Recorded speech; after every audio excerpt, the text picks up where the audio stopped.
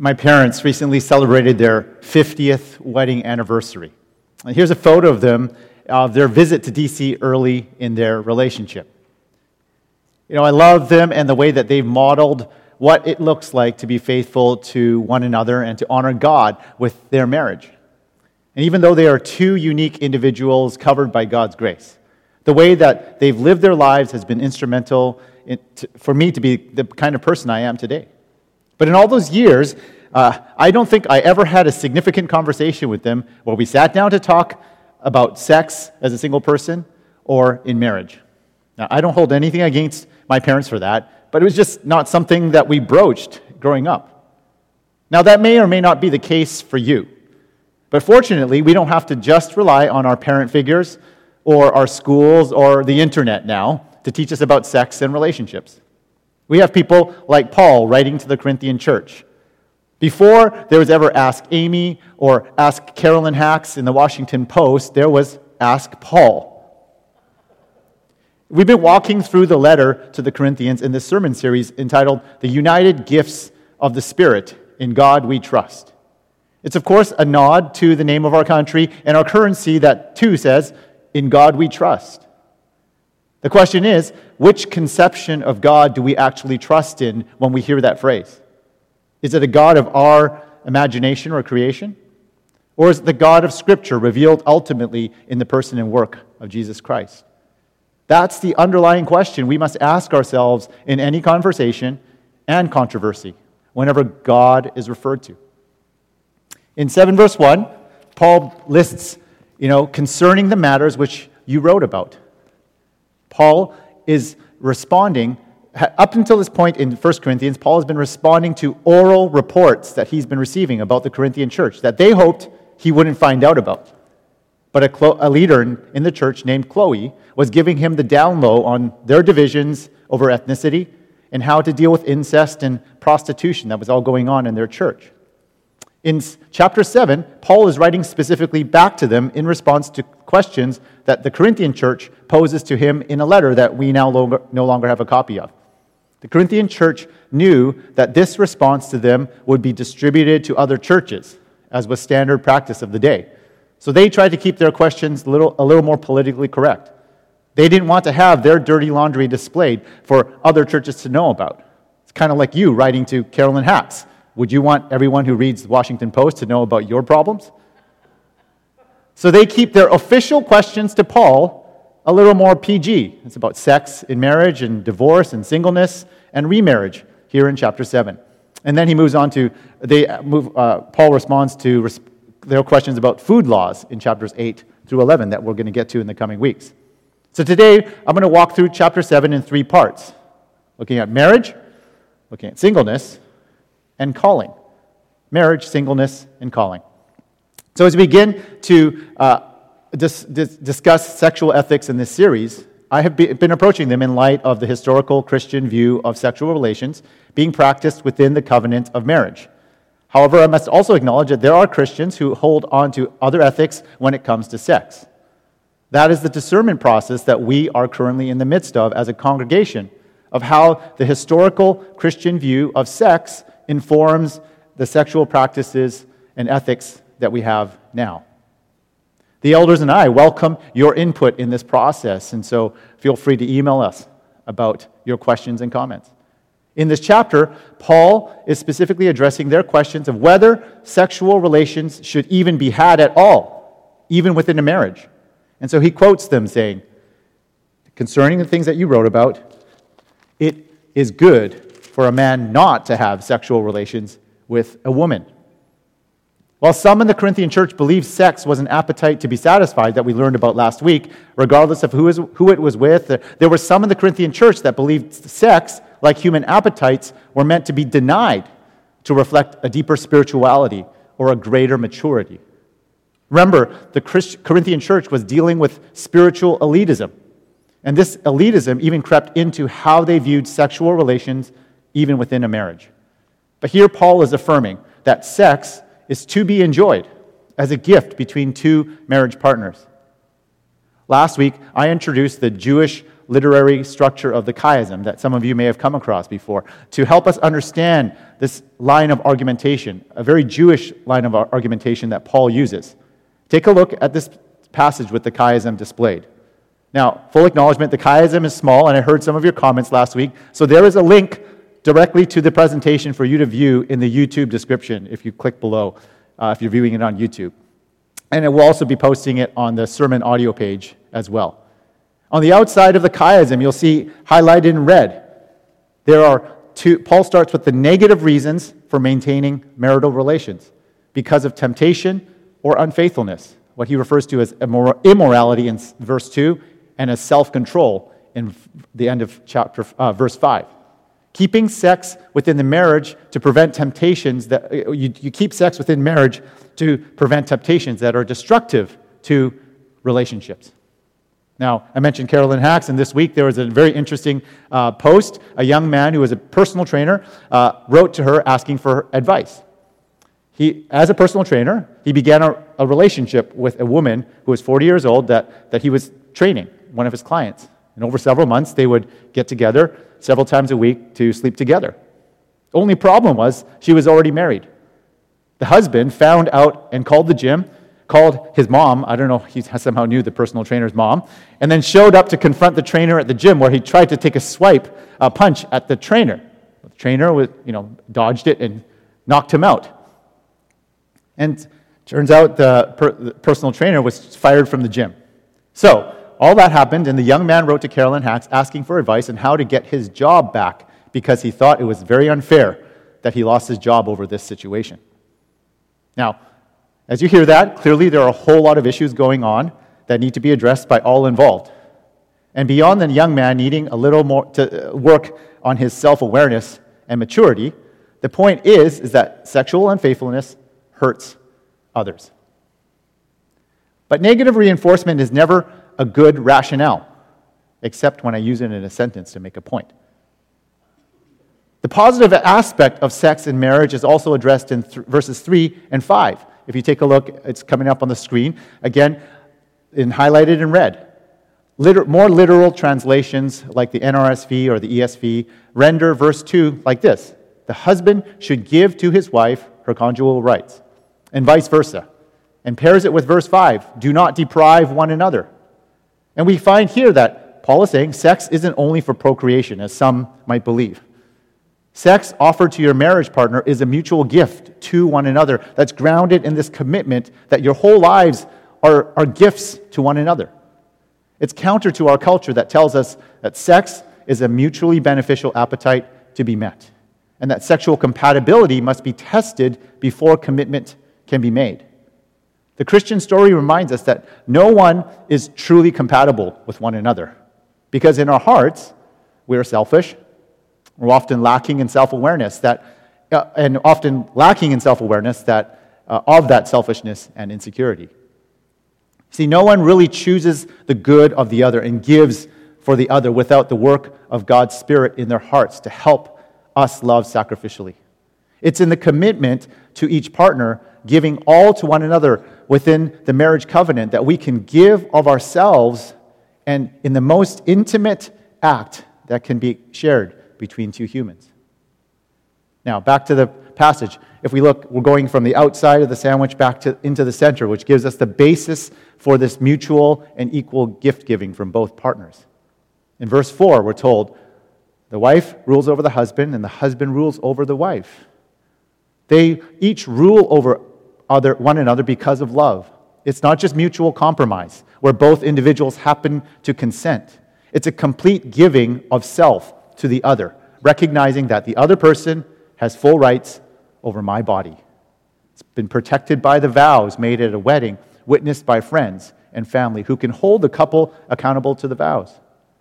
What Paul proposes here is really countercultural, even in that patriarchal society, and especially when the Jewish interpretation of the Torah at the time stated that a woman who violated marital vows deserved a greater punishment than men who violated marital vows. Now, Paul, as a learned rabbi, would have been fully aware of that inequality between men and women in a marriage relationship, but he makes no mention of it here. Instead, Paul affirms that each partner has equal authority over the body of the other in marriage. This equality of partnership may sound like common sense to us now, but for ancient times, what Paul proposed was completely unheard of. Yet we might bristle even now at what Paul says to us. What do you mean? Someone else has right over and authority over my body in the marriage relationship? It challenges our Western ideal of individual autonomy and agency. In Paul's eyes, Jesus and the gospel completely discards inequality. It challenges our ideal of individual autonomy and informs this beauty of an equally given sexual relationship within marriage as a reflection of the gospel. Now, in verse 12 and 13, it comes up on the screen below, Paul continues to address the questions of marriage with an unbeliever. And while the Corinthian church would have had Paul's sexual ethic that was introduced in the previous chapter and had Jesus' words regarding marriage and sex in mind, Paul found himself advising the Corinthian church where people without a Jewish background were coming to faith in Christ.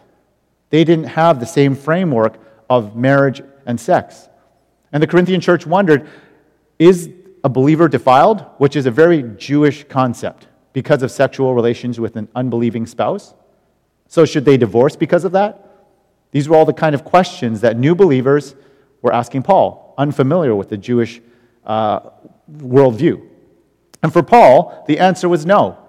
Within the covenant of marriage, sexual relations with an unbelieving partner is not grounds for divorce if the two partners consent to continuing the marriage in light of this believing partner's newfound faith.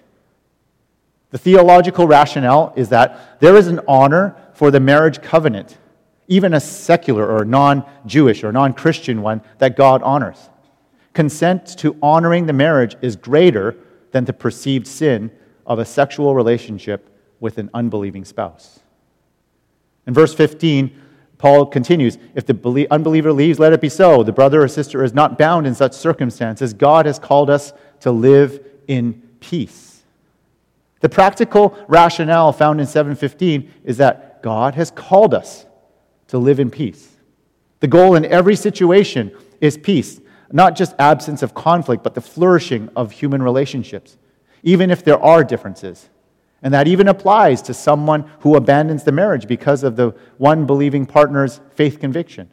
But it also provides rationale for leaving a marriage that is abusive, especially when the one partner does not acknowledge their wrong. So hear this. If you find yourself in a situation today where you're in a marriage with someone who does not share your faith conviction, it does not mean that that's less than. There are, of course, compromises to be made because your fundamental loyalties in life are actually very different. And I, in fact, tell this to many couples who come to ask me to marry them. If one of them is a Christ follower and the other isn't, to the unbelieving partner, I will say, I hope you realize that your partner's fundamental loyalty in life is not going to be you. And that will affect the way that you navigate how you spend your time together, how you spend your money together, and how you might raise your children together. Are you going to be okay with that? Are you both okay with that? In fact, Paul instructs the believing spouse that you have a mission field to influence your children and your spouse in the ways of Jesus. And this is the way that they are sanctified. When Paul refers to that, you sanctify your partner. Not in a sense of being saved, but that they are set apart from others with the potential of coming into the kingdom of God uniquely because of Christ's work in your life and because of your proximity to them. The believing partner is sanctifying their family in that way. So, with all that background of sex and marriage and remarriage and divorce, Paul turns his attention to those who are single, whether it's previously married and now widowed or divorced or not yet married.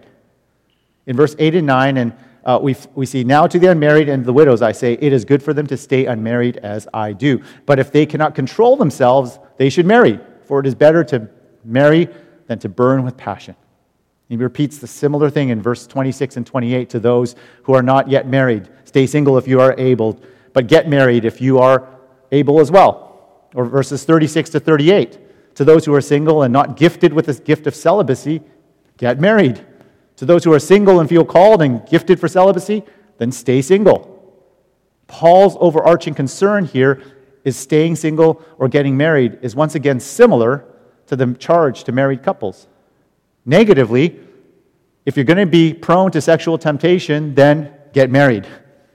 But more positively, recognize what is more important. It's your gifts and the times and the world that we live in. None of these things in our life right now is permanent, even our marriages and sex and romance. In verse 29 to 31, Paul reminds us. What I mean, brothers and sisters, is that time is short. And at the end of verse 31, he says, "For in this world, in its present form, is passing away." For Paul and the early church, every single day since the resurrection of Jesus was considered the last days. And to both singles and married couples, live as if time is short.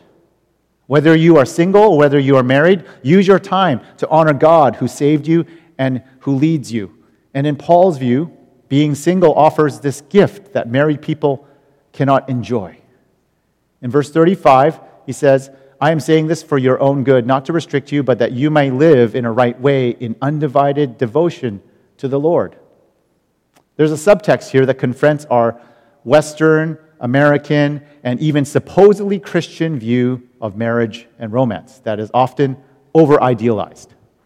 Despite what Hollywood and Instagram and even the Christian church assumes, being married and with a romantic partner is not the epitome of human flourishing. In fact, they're not even requirements for human flourishing and happiness. And if you're familiar with the words of Jesus in John chapter 15, verse 13, Jesus says to his disciples this, he goes, "Greater love has no one than this, than to lay down with your lover in a bed?" No. Than to lay down with your partner of 50 years on a beach and enjoy life? No. Greater love has no one than this, than to lay down one's life for your friends. Not your marriage partner, not your spouse, not your romantic partner, not your lover. The command to love, the greatest command to love, is radically expressed fundamentally in friendship. So in God's kingdom, loving deeply and enjoying love deeply does not require a romantic partner. That's, in ways, a lie that the world tells us. For those who are single, you have opportunities to reflect this kingdom where Jesus is a king in a way that married people cannot. And as a married person, let me apologize on behalf of other married people, where we have not recognized the gift of your singleness, or we've taken advantage of your singleness thinking that you are always available to babysit or to house sit or to drive us to the airport without simply enjoying you as a friend. We are so sorry. We have not done that well. So married people, we can do better to honor and to love our single friends and family. And this leads us to the final section, calling. You know, amidst this chapter on dealing with human relationships and sex, Paul interjects with this very strange section in verses 17 to 24 that we heard read by Jenna earlier. It deals with Jews and Greeks when he refers to circumcised and uncircumcised, and slaves and free. What's going on here? Is Paul like ADD or something? The answer becomes clearer if we look at it as a chiasm again. Take a look on the image. In this case, it's an interesting chiasm because it's like a big sandwich. It's a double-decker sandwich. It's like a Big Mac, if McDonald's is your thing. You see, the bread is verse 17, verse 20, and verse 24. They're marked in red on the image right there. The refrain in those verses is remain in or walking in your calling by God. The middle piece of the bread that remain in your calling supports both the filling above and the filling below. It's the middle piece of bread. And what is the filling? The top filling is verses 18 and 19, addressing Jews and Greeks. And the bottom filling has to deal with the slave and the free. What Paul is saying here is everyone is called by God. So live faithful to that call, regardless of what sources of identity your culture has valued. For the Corinthians, in ancient times, Jew and Greek was one very key source of identity. Being slave or free was also another key source of identity, and being single or married were also primary categories of identity found in their context. Now, if you've read Galatians, you'll kind of hear the similar kind of categories. When Paul writes to them, saying, there is neither Jew nor Gentile, neither slave nor free. There is neither male nor female, for you are all one in Christ Jesus. This trifecta of identity sources in ancient times is referenced there as well. But for those who have responded to Christ, those are real things. But they are not ultimate real things that we define ourselves by. Verse 19, he says, circumcision is nothing, uncircumcision is nothing. Keeping God's commands is what counts most. Circumcision was a huge marker for Jewish ethnic identity that set them apart from others. For those who count ethnicity and race as primary to your identity, Paul is saying, don't do that. In fact, Paul says, count them as nothing in light of your calling in God. In verse 22, Paul turns to the other source of identity, slave versus free. And for those who are slaves, they made up 50% of the Corinthian population. He says, remember, you're a slave, but you are free in the Lord. And for those who are free in society at the time, he says, remember, you are a slave of Christ. Your socioeconomic status is secondary and seen in light of your calling in God. So if your status as a slave can change in this world and you can become free, do it. That's what Paul says. Stay free. Don't go back and become a slave. But remember, you are always free in Christ. So for us today, what primary sources of identity in our culture do we find ourselves clinging on to that causes us to forget our calling and our identity in Christ? Maybe it's Democrat versus Republican.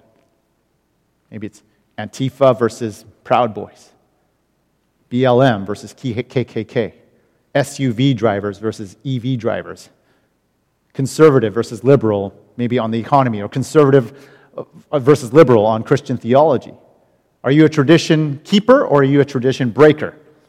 You single versus married? Gay versus straight? Paul's words to sisters and brothers in Christ is this: remember your true identity and remember your true calling in God first. Continue living faithful to God where God has called you, whether you're single, divorced, married, gay, or straight. As you come to Jesus and live in community with the body of Christ, you begin to discern your calling. Your calling in God is affirmed by the people of God, wrapped in the love and the grace of God. And if those situations can be changed, that better reflect God's ideal towards sex within marriage or no longer living under oppression, then do it. But most important is peace and the flourishing of all involved. You know, your ethnicity, your place in the socioeconomic ladder, your sexuality, and your marriage status, those are not what are most important, as much as the world tells us it is. No matter what our narrative world is trying to tell us, none of these are essential for human flourishing and happiness. Living your true, authentic self is not a solo venture. Your true, authentic self is defined by someone outside of yourself and affirmed by the fellowship of Christ's followers. So, remain where God has called you and allow the calling of God to call you from those sources of identity that are foisted upon us by the world and into the loving embrace of the God who loves you. Verse 23, Paul reminds us, you were bought with a price. Do not become slaves of human masters. You know, these identities can become human masters for us, telling us to do and be something that perhaps we're not. Remember, for those who have responded in faith to Jesus, you are no longer your own. You were bought with a price. As we learned last week, what you do with your body and with your life is informed by Christ's crucifixion in the past, by your resurrection in the future, and by the Trinity God and by the body of Christ that you are joined to as you respond in faith to Jesus. Those are your key identity markers that all other identity sources are meant to be shaped by. And that gives us peace. Because we don't have to strive to find the right subculture or narrative to identify with. We don't have to figure it all out on our own. Our identity is grounded in the objective truth of God's love for us displayed in Christ. So be assured and live in that assurance to the glory of God. Amen.